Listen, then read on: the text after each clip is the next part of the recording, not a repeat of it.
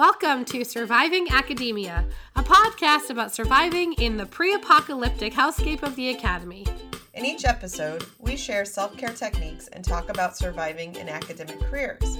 We hope you enjoy this episode. If you like what you hear and want to support our show, leave us a review on iTunes or wherever you get your podcasts. Got something to say? Let us know on Twitter @SurvivingPhD or on Facebook. Hey everyone, we are the Didactic Trio, and I am Kristen, and I am dissertating. And I am Rachel, and I am working. And my name's Zach, and I'm singing too, and I'm grading papers. Yay! Oh, and this is Surviving Academia, the podcast, if the intro didn't tell you that already. Welcome, everyone. How's it going, you guys? Good. It's well, I mean, I sang about it, but it's that time of the semester where I'm buried under grading work, so it's moving one green streak at a time because I grade with green, not red. Oh, why do you do that? I'm curious. I don't know. I always get the sense, I don't have like any actual like psychology to back it up, but I get the sense that students like open a paper and see a bunch of red and they immediately like get defensive or immediately feel like a failure. So I feel like if I give it a more positive or neutral color, that they'll look at it for the comments instead of for the sheer amount of red I put on it, because I do tend to comment pretty heavily. Cool. What colors do you guys grade in? I'm more like, if I have a favorite pen, I just use what I want. Yeah, I usually am just like, here's my blue pen on your black text.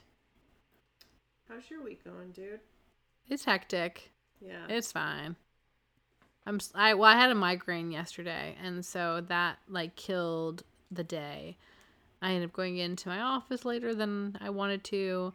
I've had issues with my car having to be at the dealership, though I got a swanky rental that I'm not paying for, thank goodness, because they're the ones who ordered the wrong part for my car.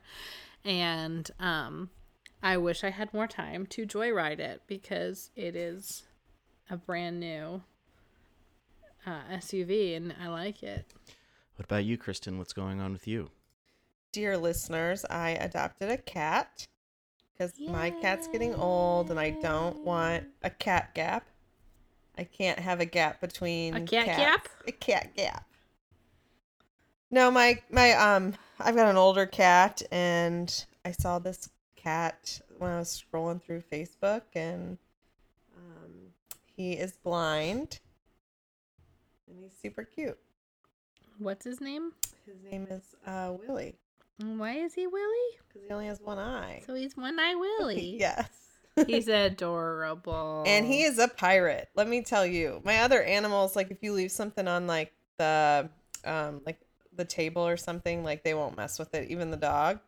Willie will take your sandwich, and he's not even sure where he's going, but he wants to get somewhere else with it quickly. He's just like, he doesn't even want to eat it. He just wants to put it in his mouth. I'm going to take this.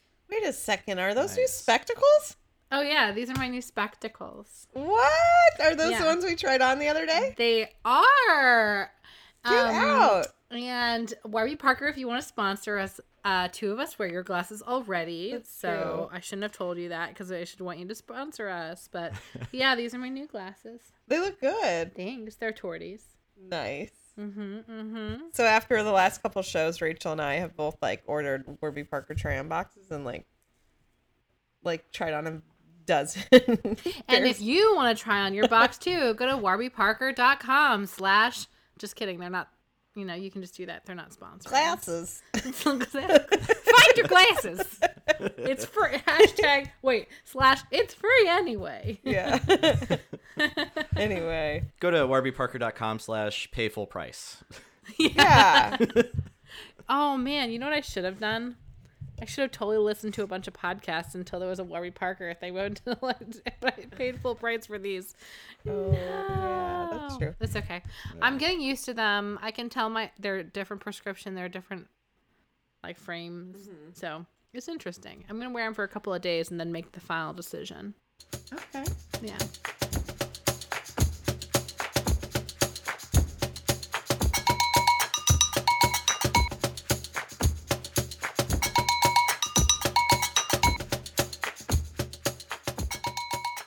Today's show is brought to you by the Dunning-Kruger effect. You've heard of this, right? The Dunning-Kruger effect states that the more someone knows about a topic, the less confident they are in their expertise in it, while the less they know about a topic, the more they think they know. So, you know all that work to do in becoming an expert on your topic, and all that insecurity you feel despite being that expert? Well, that's the Dunning-Kruger effect at work.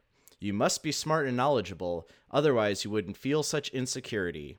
Embrace the Dunning-Kruger effect today, because it means you're one smart cookie, dipped in a silly and delicious bath of insecurity.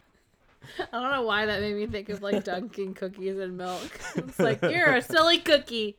Dunk See, your yourself. insecurity is really just a cookie. Really? Well, it says cookie in there. I know. Oh, If you were a cookie, what kind of cookie would you be? a smart one. Good answer. What about you, Zach? The one where you can put as many different types of chocolate into one cookie as possible. Like a monster cookie? Like chocolate with chocolate chips and drizzled with fudge. Okay. Oh, wow. You're decadent. Yeah. Have you seen me? I'd What be about a you? sugar cookie. Yeah, I like sugar could cookies. see that. I was Aw, going you to see say you're the so plate? sweet. Oh, Blondie. There you go. I don't like super sweet things, so I'd say a sugar cookie or shortbread. Something that's bland. Shortbread's delish. Oh. Because you're bland. No, I said something that's bland. I prefer bland desserts. I don't know why. Whoa. I don't like things that are super, super sweet. I don't know too many people who like, even if you like your food, like, kind of bland, I don't know people who are like, excuse me, waiter, I was just wondering if, like, the steak is, like, really bland, because, like, that's my aesthetic. Okay. I don't like it's called food very well done. bland. Okay. That's just wrong. Yeah, that's rude. Just kidding. Okay, I don't like food bland. I just don't like really, really sweet desserts. Okay, So yeah. I prefer like a shortbread or like, I get that. a pound cake without a bunch of icing on it. But I like making stuff with icing on it because I can decorate it. Okay, I'm following. I'm just a bland old insecure cookie. I know. I'm like, what is happening over I there? don't know. Well, talking about insecurities, let's get to a meat of our show because I'm sure that'll bring up a couple in all of us. So I wanted to talk about the job market with you guys today, in part because I'm thinking about trying to gather all the materials that I will need in order to go on the job market. So I'm kind of shooting for late summer. And so I know different disciplines have different sort of job market, times when their job market start or hit. And ours typically starts at like the beginning of the fall. So I'm just sort of interested. Is that how your job market is, Rachel?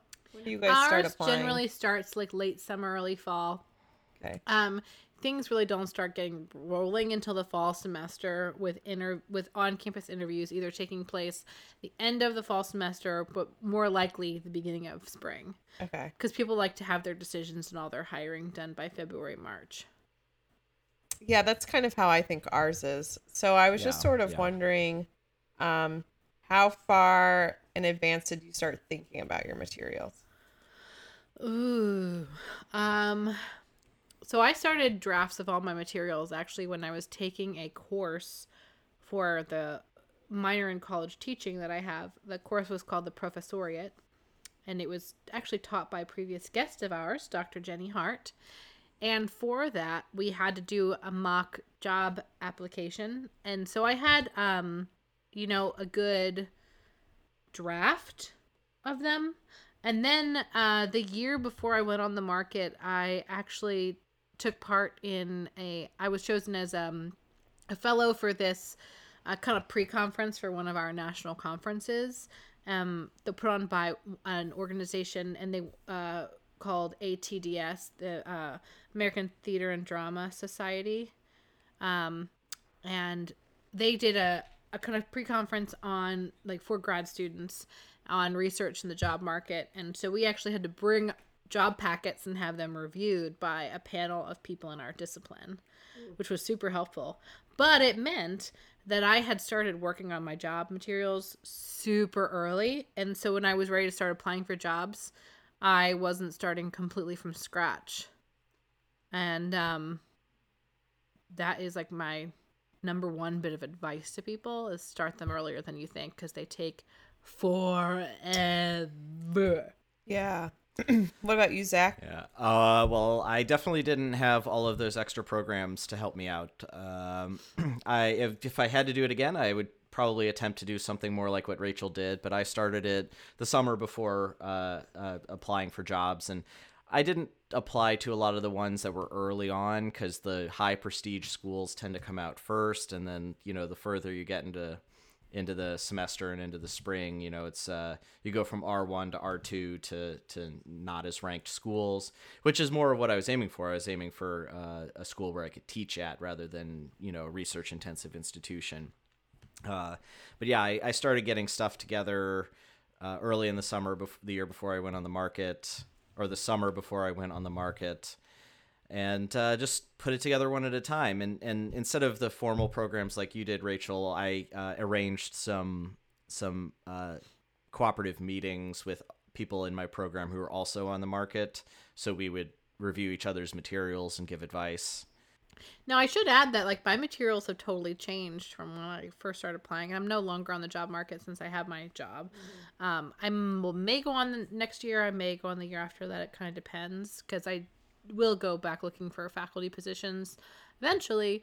But my materials have really changed from those first couple, because they got stronger when I became more confident in talking about myself and my achievements. They became stronger, thankfully, because of people like you, Kristen, who have looked at my materials, and you have expertise in this, which I'm sure we'll talk about in this episode. And my husband, who is generally a legal writer, it's always really good to have him read my stuff, because he, coming from a different perspective, he can help make it clear and accessible to not just people in my discipline, and also just really help me with making sure my thoughts are nice and clear and concise, because I have a tendency to flourish and have a little bit of flowery fluff in there. So. As all good writers should, but it really depends on the audience. And I would second what you're saying is, even if you don't have a handy husband to help you out, do find a partner, somebody else who's likely on the job market, or better yet, somebody who's in a totally different field and is just a nice friend who will help you copy edit. I've found that to be really helpful, to have peers and friends that would look over my materials. So when you said, Zach, I can't remember, because I know I've looked at your stuff too. When you say you did it the summer before, are you talking like the months before, like June of the year you started applying, or the literal year before? No, like early June, July. Summer. Okay, Yeah. That's what I thought. And Kristen, I know that you're looking to really go on the market next year. So have you started? Oh yeah, I've got drafts of everything. Damn. Yeah, girl. Well, in a previous life, before I came to Mizzou, I worked as a career consultant. So my job was to get everybody's market materials ready. And so I think I know last summer when Zach was on the market and a few other of my friends were on the market, I sat in with their job material group, even though I really didn't have anything to give at the time, but I read everybody else's stuff. I helped edit everybody else's documents and gave them feedback. I didn't take wonderful magical unicorn, you. I know. So wonderful. Well, I think so people kind. I hope people bought you lots and lots of alcohol or coffee or whatever you wanted. Yeah, I think there's been a couple people in particular who I feel like I've looked over everything and really practiced Skype interviewing and I feel like I've done a lot of practicing with a few people, and I've also told them I'm also I know it seems like I'm this self-sacrificing fairy, but I'm telling you right now, I'm going to be so high maintenance when I'm on the job market. I'm going to drive everyone crazy. So and Kristen, I'm just when you are, you can feel free to send me some of your documents and I'll look them over. Yeah, so at the time I was mainly looking at other people's. I just kind of wanted to read as many other people's documents as I could and kind of see what they look like. And so I didn't take the professoriate, but I took preparing future faculty. So there's like another small 1 credit class that you can take at our university that helps you sort of go through each document and tells you like what you need and like the difference between like what you would need in this document if you want to go on R1 or if you want to go to community college. And that was really helpful. I think we took pretty avid notes, or I went with a group of people, and I did that way before. I might have done that in like my 3rd year, so like way before I was like ever thinking about going on the market myself, which I'm glad I took it. That I know people then were like, why are you taking this now? And I'm glad I kind of did, so that I could really be thinking about some of these documents. And also it changed the way I like wanted to teach some things and justifications for stuff. But and I like to be prepared. So I'm just wondering, so what are some of the typical documents that are needed in a job search? Okay, Rachel, yeah, you made a post about this on our social media recently, didn't you? Okay, so the post. I found the post. Here we go. This was from Shit Academics Say. Ready? So I've attached my CV, research statement, teaching statement, fashion statement, student evaluations, admissions report, transcripts, postscripts, writing sample, blood sample, syllabi, lullaby, dissertation abstract, self-portrait, dream journal, and letters of recommendation. God, that sounds about right. And it has gotten so much attention. I've seen it in several places now, and I have to say, I totally relate this. I mean, it's got like over 20,000 likes and reactions on Facebook. And for something that's based towards academics, that's a pretty good amount. clip of people. Yeah. And Yeah. I really related to this because I feel like some job applications are just ridiculous. And maybe I'm saying this because I haven't been on that side yet. Yeah, and every school is different too. Like most things are uniform, but everybody requires just something a little bit different. Yeah. And it's I find that I don't know, and maybe I will feel this when I'm on the other side, because so far the only searches that I've sat on have been executive searches, and so I haven't sat on a faculty search, and so it may be different on what people are looking for. But there are some places that they'll just ask for extra materials if they want them from you, and why can't more people do that? I just feel like, you end up, some applications you end up sending in not just your CV, not just your teaching statement, not just your research statement, not just a cover letter, but also like student evaluations, syllabi. Sometimes they will ask you to over syllabi for a specific class. I'm like, I'm sorry, I don't have like infinite time here to send you with a syllabi for the specific class that you want with all of these objectives that you already have in mind. They should tell you that they are specifically looking for someone to teach that particular class that has experience in that class, even if it's not formally part of the job ad, like it's not written out in the ad. And I understand that. If I don't have the class ready to go, chances are I'm not going to sit for hours and develop a syllabi for you.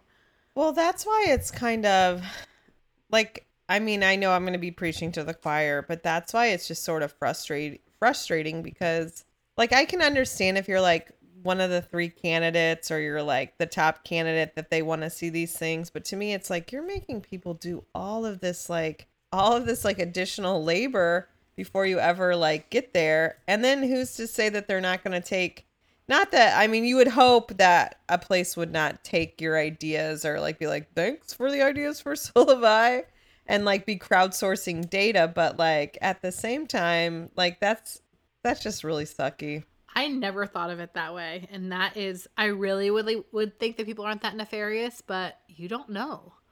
Yeah, I don't know. Yeah. But the worst is they ask for all this stuff, and then half the time you don't even get a rejection. You just never hear again. Oh yeah, I hate that. I find that to be so problematic in our profession, and I mean, now granted, I'm complaining, but I might be kind of picky about this or negative about this, but I've also had really good job market experiences. So they're not all bad.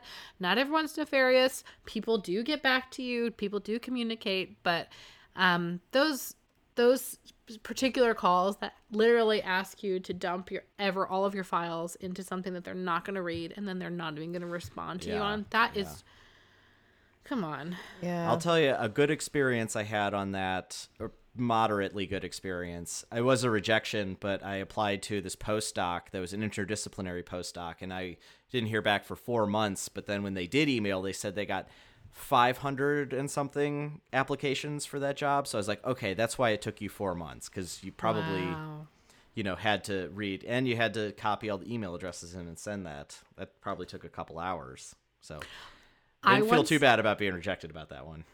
The craziest rejection I ever received was a rejection from a dean who didn't BCC, accidentally CC'd everyone who had applied.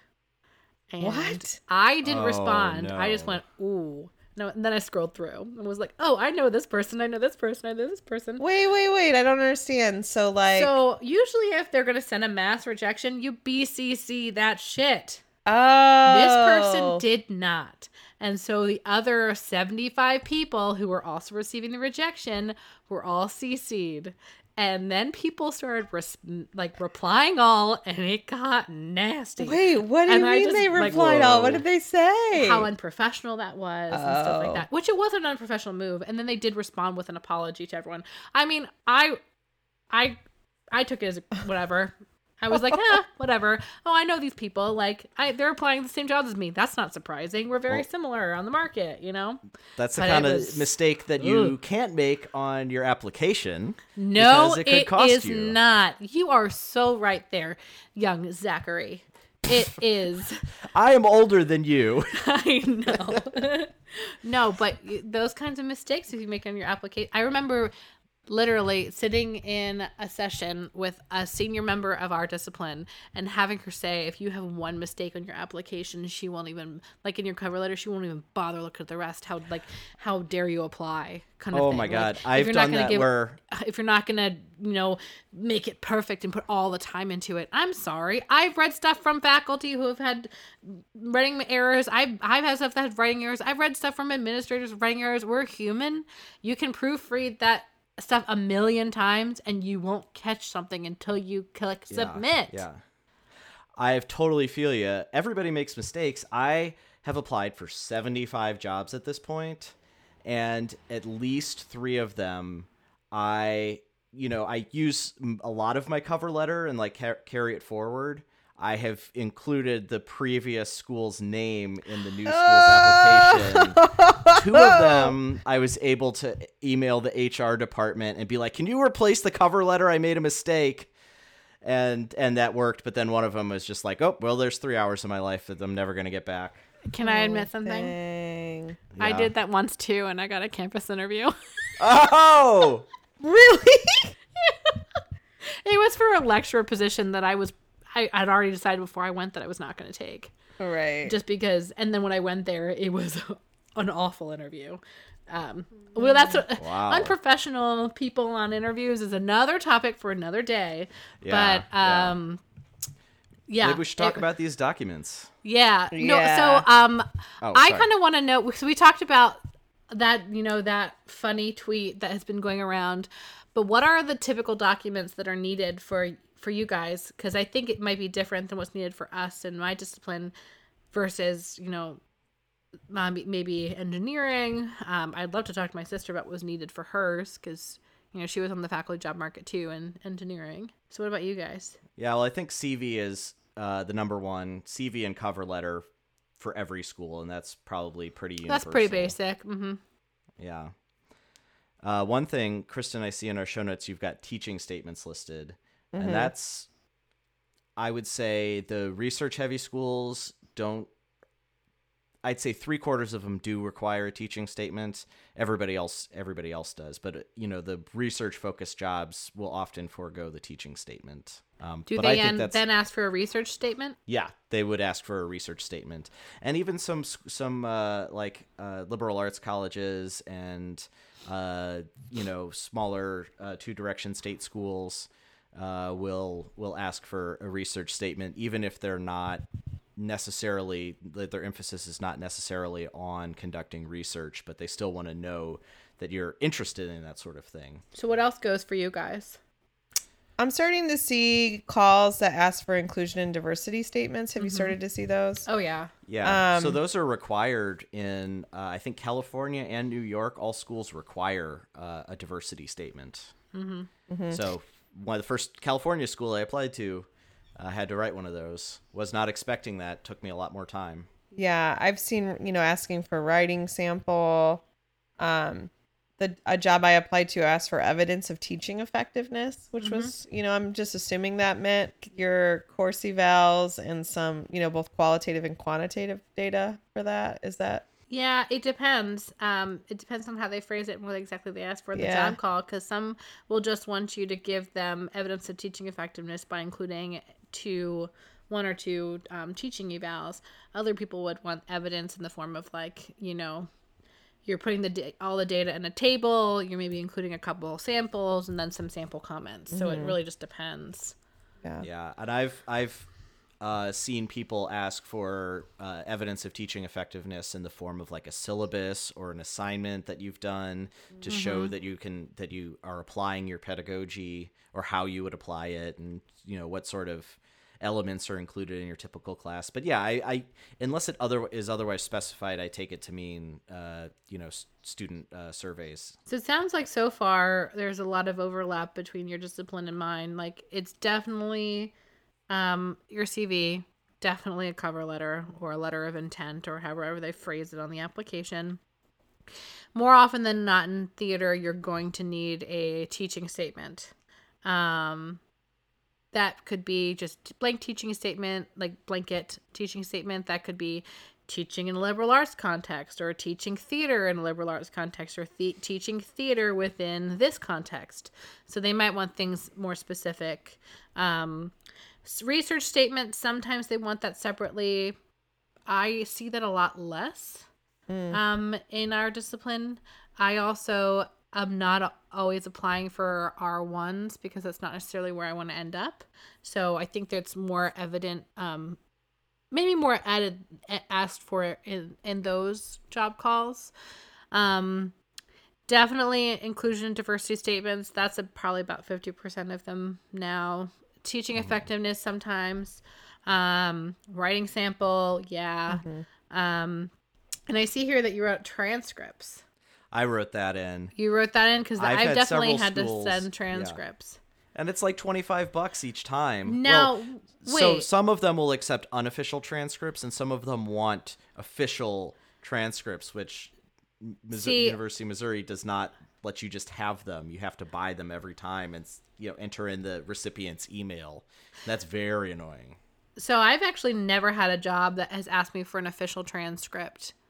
They want that upon hire, or they maybe want that when you're down to the final three. I've never had to send an official transcript.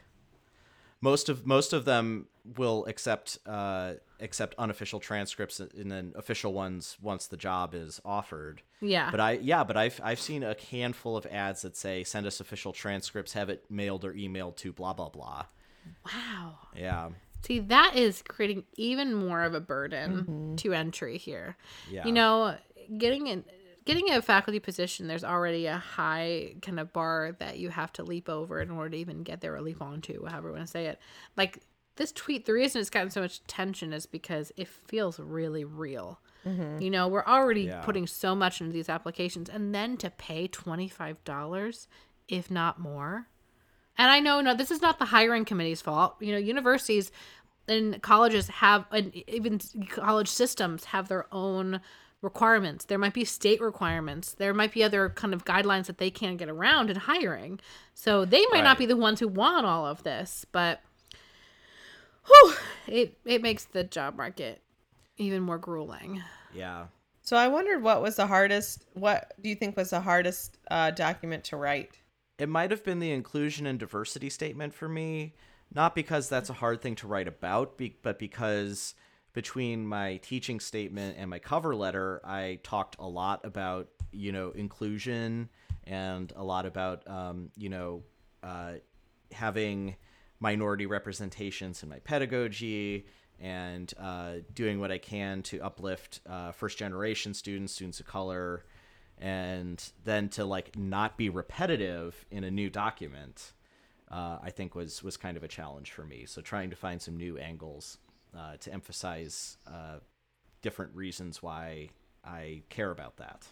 For me, it's actually a document we haven't talked about because it's not something that is in your discipline. And that is some jobs will ask you for an artistic philosophy or a directing philosophy, where you have to talk about your artistic approach or the way you would direct, the way you would work with student performers, student artists, stuff like that. Yeah. And that was the hardest to write for me because I was like, oh, it's always kind of hard to talk about your approach to things. So I did a little bit of research and I saw how other people were generally writing them on, mostly on like people's websites and stuff like that. And then I sat down and just kind of brain dumped everything I think and feel about the field of theater and the art of theater and put it together somehow there. That was really hard though. I was like, it's so much easier for me to talk about this with you than to write it out. And I haven't seen that in a ton, especially I'm not an MFA, so I don't have a Master's of Fine Art in Theater, which is a terminal degree, but it is, a practical performance or it's like, or a design or something like that. I feel like it's more prevalent on those applications. But sometimes you see it for generalist positions, and I'm a theater generalist, so that was challenging. I feel like the teaching statement was my hardest one to write. Yeah? Yeah. How so? I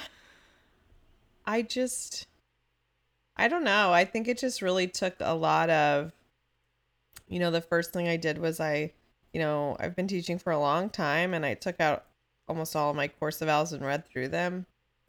And so I kind of got an idea of what students say they like about my course. And then also what they didn't like about the course, especially so that I can address that or work towards that. And so that's helpful to know at least what other people see or like about my teaching. But I don't know why it just felt really difficult to write. I had a lot of trouble with my teaching statement when I first wrote it, but that was so long ago now that I didn't even think of that as being difficult. And I've revised it so many times. Yeah, that's what I'm thinking. So at this point, I applied for a job in late fall. Listeners didn't know about that, but I applied and I ended up having a phone interview and got some really great feedback. And I'm glad I sort of, was forced to get all these documents together. And then I'm glad to have like some feedback into the job itself and things like that. But what kind of tips did you get when writing these documents? So there's two tips that have stuck with me the most from that session that I went to. And in my field, one was by Dr. Heather Nathans and one was from Dr. Henry Bile. And they're both in the field of theater and performance studies. And for the cover letter, it was to make it an I, you, we approach, where I talk about myself also, but bring in the university and talk in that you're applying to, and then also kind of put yourself in that position, how great we could be together, how this could work of us together, how I would fit within your context. So immediately kind of it's that balance of talking about yourself, the institution, and then making them kind of see you in the institution, that we. That's good advice. And I take that approach with cover letters. Generally, it's not that specific and formulaic. And then with the other one was with my CV. I remember Dr. Bile said your CV you need to cut your CV. And I was like, why? He's like, because your CV is longer than mine and I'm a full professor. And I was How long is your CV? Now it's 8 pages and it's full. But before it had been like 12 to 15 pages and had a lot of white space. And he was like, I see that you've done a lot of stuff. But the fact that it's long, it means that I think it's a red flag to me that you're padding something and that maybe not everything is relevant. And then maybe you have just some extra space in there. So that along with actually going to like a CV event that we have here at the University of Missouri called CV Doctors. Going to that and having someone from agriculture actually look at my CV, I was really able to try to trim it down, and now it is clear, succinct, it is well organized, and it he didn't mean it in like a mean way, but he was like, this kind of looks like a red flag, as if it's this long, maybe not everything is relevant, and maybe you're padding something. And so yeah, my CV there is not a lot of white space. There's white space that highlights my degree, and then everything is just like clear and under control. Yeah, that's interesting because I had a colleague look over all of my, and one of the junior faculty we just hired look over all my documents, and his advice was the opposite on mine. Really? Yeah, I think because I like try to make a lot of the things fit to one page. So like I have a version of my teaching I knew some people at the job that I was applying at who kind of gave me some tips on applying at the job that I was going to. And they had told me, you know, like don't go crazy, like do not give a 5-page teaching, like try to keep everything condensed down to one page. But in order for me to do that, I like, you know, mess with the font a little bit to like make everything fit. And so the advice I got was like, no, I want to see more white space on these. See, now statements and stuff, I understand that. CV is what I was talking about. Oh, yeah, totally. Only. So CV, and I mean, there's white space, it's clear, but I've also noticed that in interviews, people, they pick out the things that I want them to pick out. Oh, good. And they always mention the things that I expect that they're going to mention about me. Okay. And so, but no, materials like that, you want it to also be aesthetically pleasing. Yeah, And totally. so it's okay to have some white space. And just as instructors, I get really, really annoyed when people are playing with margins and font sizes and stuff like that. I know, but And you know. then like for me, I'm like, okay, if I'm over and I got to keep it to a page or 2 pages, like I got to cut. And that's when Justin comes in handy. Yeah, I bet. Because he'll just go through and he'll just like butcher that thing. And then it ends up being like so much shinier on the other end. Mm-hmm. What about you, Zach? What tips do you have? The best 2 pieces of advice I got, one of them CV related, and I think being at an R1 where we get our doctorate, a lot of advice we get is to put our research up front because that's who they think is going to be hiring us. And so the best advice I got was to actually put my teaching experience after my degree. Yeah, because a lot of the schools I've been applying to are looking for someone to teach, so they don't want to have to scroll through. And I don't have a ton of research publications anyway, so it's nothing to brag about on mine. But moving my the classes I've taught up to the top right after my degrees, I think really helped. It gave people what they wanted to see right away. And so the other piece of advice I got was came from a guest on our previous show, Dr. Miller. She had gave me some advice on my cover letter, which was show me right away what you're going to do for me. So like, don't dress up your accomplishments and your ideas and your dreams and all that you've accomplished up at the front. Look at the job ad and respond to the job ad in the first and second paragraph. Say, you need someone to teach this, I can teach this. You need someone who can run that, I can run that. Tell me right away, because I'm going to be reading 70 of these, and I need to have the most important parts, which is I can do what the job asks right up front, first thing. I like that, and now I want to revise my cover letter. Yeah, I mean, I usually address everything sat on the on a first bunch page, of committees, but that's on a bunch true. of search committees, yeah. Because the tip I heard is if you anything that you want them to read, you have to have on the first page of your cover letter. Yeah. Because generally my cover letter is 2 pages long, unless they ask for a shorter one, and so everything important goes on that first page. Yeah. Because yeah. they're not always gonna read the second. Mm-hmm. But I like what you said about the CV, Zach, because and I think listeners, especially those of you who are just starting out, and even those of you who are seasoned at applying, you will not have one CV. You will have multiple CVs. You will have one for different institutional types. I would say prepare that sooner rather than later. You will have one for a liberal arts teaching college. You will have one for a research college. You'll have one for that kind of in between, maybe smaller state institution. Those R3s, one that's going to want stellar teaching, but also you to achieve in your research. So, and it's all about kind of how you are organizing it, what you're putting first. But yeah, since I have a very much a teaching focus, Zach, I do the same thing where the CV that I send out most often has teaching first, followed by a research statement, and then my publications, and then conference presentations. And we go from there. Don't forget creative activities. Surviving Academia podcast is on my CV. Did you forget what field I'm in? I have an entire section on creative scholarship. Is this podcast on your CV? At the end of my CV, I have an abridged artistic resume. Yes. Oh. No wonder yours was 15 pages. Mine's only 6. I do not have this on my CV. Okay, now it's 8. You don't have what on your CV? This podcast. I don't Why have it on mine not? either. Actually, here, I I was... when Kristen mentioned preparing future faculty, it made me realize that I don't have that on my CV, and I did that program too. So I actually have a list of things that I've been meaning to add here on a Post-it on my computer, and so I just made 2 notes. I do have a couple tips from my days in as a career counselor. Ooh, I've tell read me a more. ton of CVs and cover letters, mainly resumes.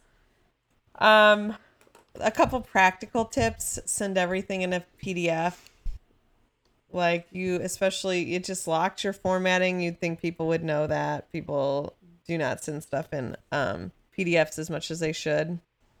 Another thing I think is people like to use, we fall into this trap, I think, especially as students, people like to use examples of their work that they like and not necessarily examples from what the job is. So for instance, if you are applying for a job in, that one of the areas of emphasis is gender studies, your examples within your teaching effectiveness or your assignment examples in your teaching philosophy, those examples that you are pulling from need to come from those type of classes. And so I think sometimes it's when I taught environment, we did this and it was really cool and it hit.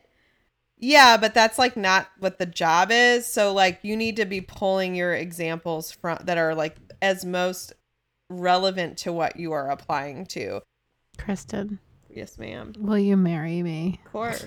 I want your advice in my life all the time. Yeah. It's hard too. And I think that's why having someone like Justin or someone who's kind of an outsider look at your stuff is because, you want to, I'm an overwriter. I will overwrite the crap out of something. This dissertation is going to be so long. My advisor is going to have to just delete the crap out of stuff because I overwrite too. And I think having someone kind of be as, concise and effective and saying, nope, you want to be as clear as humanly possible. And I got one final piece of advice recently. And it had a lot to do with networking. And so when I had that junior faculty look over all my documents, he said, have you reached out to someone who has a job that you want? Have you reached out to someone recently who maybe got hired in a job with these 2 areas of emphases that you want and how they position themselves? And I was like, no, I really don't know a lot of ones, especially I don't know a lot of younger scholars. And he's like, this is what conferences are for. You need to go find those people, sit in their sessions and just go have a conversation with, hey, I'm going to be on the job market soon. You have the type of job that I would love to have. Is there any way that I could look at your job market materials and how you phrased what we do and how you positioned yourself? And he's like, that's what you need to be doing. That's the time you need to be spending at the conferences. That's where you need to spend your conference time, he told me. These next ones coming up is asking to be able to see those people's materials, because it's great to see all of everybody else's materials, but it also is helpful to see someone that's so centered in what you're doing. And I had never thought about that. And I kind of thought that was a too big of an ask. And he's like, no, that's a fine ask. This is also a way to start a relationship with someone. Yeah. Well, I loved hearing your advice, Kristen, and maybe you could talk about, and maybe we all could talk about, maybe the things that we do wrong. So those common pitfalls that we all fall into. I've always heard overusing like words like passionate, like I'm passionate about the subject, or what are some of those other like buzzwords that you kind of see people say a lot, just to kind of Exciting. yeah. Just eliminate all of those things. You just don't have Opportunity. time. You don't have time in like your paper space to do that. Kind of going on with what you said, like not actually reading the job call and responding to the job call is a major mistake that I have made, and I'm sure we've all made. Yeah, I think that, these applications sometimes take so long that it's really hard sometimes to not feel rushed when we're going through them.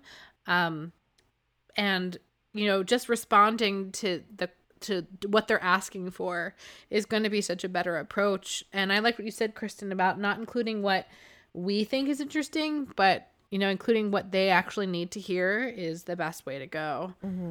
So I guess a pitfall for me is that, there are a lot of jobs out there, and it's easy to get sort of stuck in the morass of a lot of different things and see yourself in a lot of different positions. And like I said earlier, I've applied to 75 jobs, and I probably could have applied to over 200 if I let myself get stuck in every single opportunity. So I guess it's important to recognize when to be choosy about what jobs you're going to apply for, because there are going to continually be more and more that come up. Oh yeah, I agree with that, because it's really easy to maybe feel like I'm not applying to enough, or feeling that you're that kind of like desperate feeling of making sure that you're trying to get yourself out there as much as you can. But the reality is, if you're not going to want to live somewhere and work somewhere, consider not applying. If the job is not something that you feel 100% in your bones that you can do and would like to do, don't apply, because chances are they're going to see through your materials that you're not the right fit, and they're not going to call you anyway. So you've just wasted your time and you've wasted theirs. So I don't think it's bad to be choosy about applying for jobs. I know there are lots of people out there who would probably say that that's the incorrect advice. I also have a spouse to consider, and so I will not apply to small 1-year visiting assistant professor positions in Nebraska, because we don't want to end up in Nebraska. Right. And nothing wrong with Nebraska. You lovely Nebraska. I have friends in But, Nebraska. Nebraska's an awesome place. It's an awesome place. It's not where my husband would like to practice law. We would like to eventually make our way, hopefully, Towards home. home. Yeah. Totally. But taking a 1-year position and him following me, that wouldn't work for his career. He would have to retake the bar exam, stuff like that. He hasn't been practicing long enough to not have to do that. So, there's definitely special considerations that people have. And I'm sure we could spend, another 8 different episodes talking about all this stuff. And I'm sure we'll cover maybe a specific episode on some of the documents, like an in-depth deep dive to some of them. Oh, yeah. And maybe how to organize them and stuff in the future, maybe on a next episode. Oh, yeah. Maybe we should do a part 2 on this one. Yeah, I think down the so line. too. I think so too. But it's just always helpful when you're the person on the job market trying to get some helpful feedback. And anybody else out there who's in this boat, hopefully we're going somewhere. Yeah. We're all just rowing along.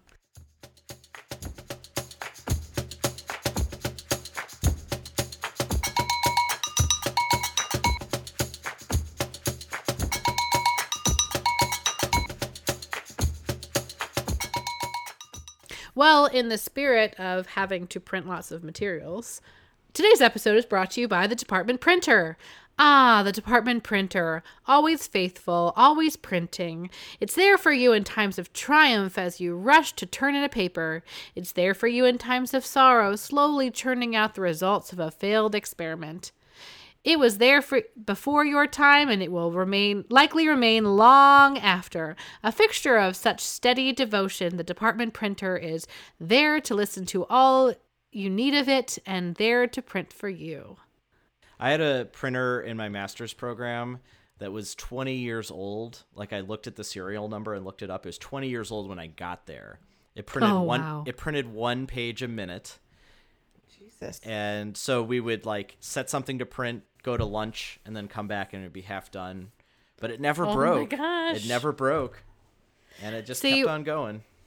I'm really spoiled right now because the printer we have that I have access to is new. Ooh. And it's fancy and touchscreen, and like it's got all kinds of fancy stuff. Cool. I don't even know how to use half of the fancy stuff. That's fancy. It's fancy. So a final little word. What are you guys doing for self-care this week? So we've been we did a lot of yard work this past weekend, and we're going to be doing more this week. We're putting a flower bed out front, and I did a project with a friend of mine this weekend. Quick one. I just need another set of hands because I couldn't like pick up the concrete, like because we used Quickcrete. We put poles into planters and put concrete around them so that we can hang string lights in the back. It's been a really stressful couple of weeks for me. And so one of my ways to de-stress is to kind of like get my hands dirty. And so one of the things I did was like scrub the grill and then come in and get back to work, and then go outside and play with concrete and then come in and get back to work. And then if you can see the Your front, plants are back. my plants are back here. And then in the front of the house, you'll see that I started to dig up the flower bed, and then I just outlined it. And every day I'm going to work on it a little bit, but it's been really, really hectic. Nice. I like that outdoor labor as well. I haven't done anything in the yard yet, but I did take a 5-mile walk today because it was so sunny and nice. Lovely. Yeah. And I'm very excited, upcoming self-care, to get to see Kristen IRL. We're going to a conference. That's true. Woo-woo. That's true. When do you guys go? Mine's a quick trip. It's like I fly out Friday night and come back Sunday. This Friday? No, next week. Oh. I don't know, dear listeners. Sometime in April. But it's a quick trip. And Zach, are you going to the same. same conference? Same conference, same days. Well, I'm going to a week-long conference in the end of this month, but it's in Tucson. So I've never been to Tucson. I'm really excited to see some saguaro cactuses. I'm not going to lie. Cool. Nice. I'm like Bring one home. super. Yes, I will bring home a gigantic saguaro cactus. Put one in your pocket. Yes, Carry it will on. fit. It will totally fit. I've been to Tucson. Check out some of the historical missions, the Catholic missions in the area. They're really cool. Great architecture. Awesome. Yeah, I'm excited. I've never been to Tucson. Should be fun. Kristen, what's your self-care looking like? I'm going to see a movie on Thursday. Ooh, what movie? I'm going to see the new Captain Marvel movie. Lovely. Oh, I'm been jealous. I really want to see that. Yeah, so I'm going with a friend who actually I'm working on a paper with for the conference we're going to. We're gonna work on our paper from like noon until like the movie starts, and then we're gonna reward us. We'll have our reward as watching the movie. Nice. So I like that. I'm looking forward to that. Yeah. Well, it sounds like we all have a big week ahead of us and some crazy schedules, and I'm sure we'll have so much to update the listeners on in our next episode. Just keep swimming. Just keep swimming out there. You know what? I need our closing bumper today because I feel like I'm just trying to survive. That's good. Right? Well, until next time. Keep on surviving. surviving. We're swimming. Just keep swimming. Just keep swimming. I misunderstood. Swimming.